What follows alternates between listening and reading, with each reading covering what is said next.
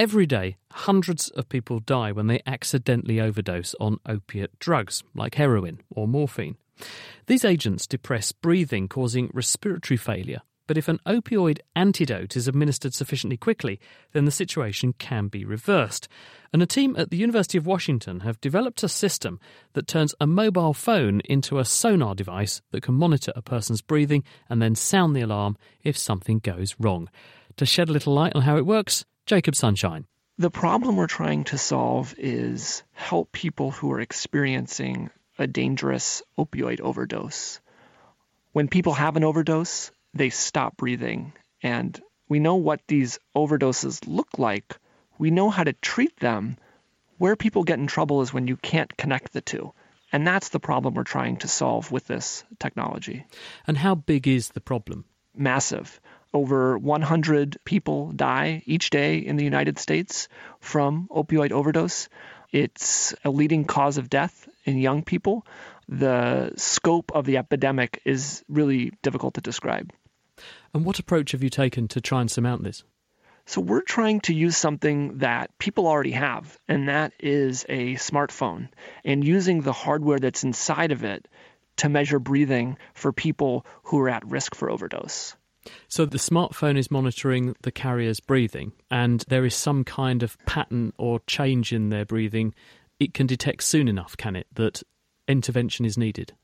Yeah, that is the idea and the goal.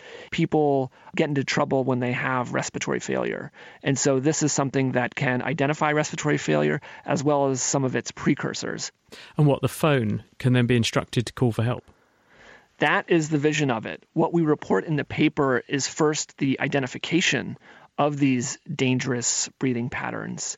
And then the next step is using the phone to summon help immediately. Because as you mentioned, it's a really time-sensitive problem. Yes, how long do you have between detecting that someone's breathing is going off and someone needing to be there with the antidote to their opiate?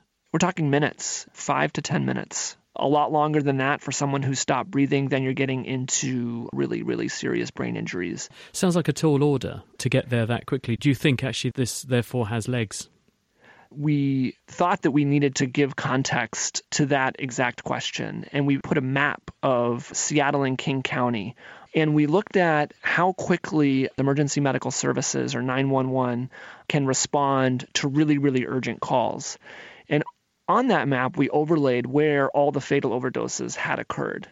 And what we found was that EMS is pretty quick, and they're able to get to people pretty rapidly. It was on the order of within that 5 to 10 minute window when people would need help. So it is achievable. How does your device work, though? How is it doing that monitoring of the phone carrier's respiratory function? We take advantage of a principle similar to bats, kind of like echolocation. The phone is emitting high-frequency tones. Humans can't hear it, but your phone can generate those sounds, and it can also receive them. So those tones go out from the phone. They reflect off of an object, and we've designed it so that it captures the sound waves that correspond to the periodic chest motion that happens with breathing. And that's how we're able to extract the respiratory rate as well as the presence or absence of apnea, which is cessation of breathing. So it's like pocket sonar, isn't it? Your phone is emitting sounds which are really high frequency. We can't hear them. They're bouncing off of everything, including yourself. Your phone's eavesdropping on its own emissions, and it can therefore work out how the objects in the room around it are moving, including you, and therefore it can interpret those movements as meaningful respiratory movements. That's exactly right. And what's cool is that even if you're talking or something like that, it can filter all of that out. It doesn't care about those noises. It just cares about those high-frequency tones that return and that are corresponding to your breathing. And have you tried this on people having real overdose or real anesthetic crises, for example? As you can imagine, measuring respiratory failure is pretty dangerous. We needed to get good data to train the algorithm, but we also needed to do it in a safe way. To do that, we went to Vancouver, British Columbia, where they have a supervised injection facility. And this is a facility where people who struggle with opioid addiction inject drugs in a monitored environment. And so we were able to go to this safe environment and capture real-world data, people's breathing and their affected breathing after they had taken opioids. The other place we went is a place that I work as a clinician, which is the operating room. A big driver of this crisis is a drug called fentanyl, a really potent opioid that is really strong and causes people to have depressed breathing. So it's a drug that we safely use all the time with patients in the operating room. So we took advantage of this other safe environment to measure people's changes in breathing when they were scheduled for their routine surgeries.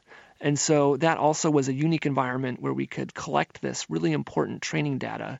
So does it work then? Having used those monitorings of how people's respirations change when they are being opioid intoxicated, if you like, does it work? So if you then unleash it on people who really are overdosing, can it detect them?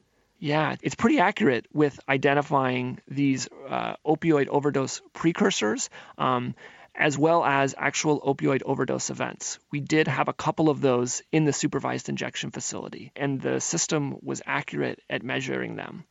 Very exciting indeed. And of course, that same technology could be used to monitor breathing in a range of other settings as well. That was Jacob Sunshine describing the work that he's just published in the journal Science Translational Medicine.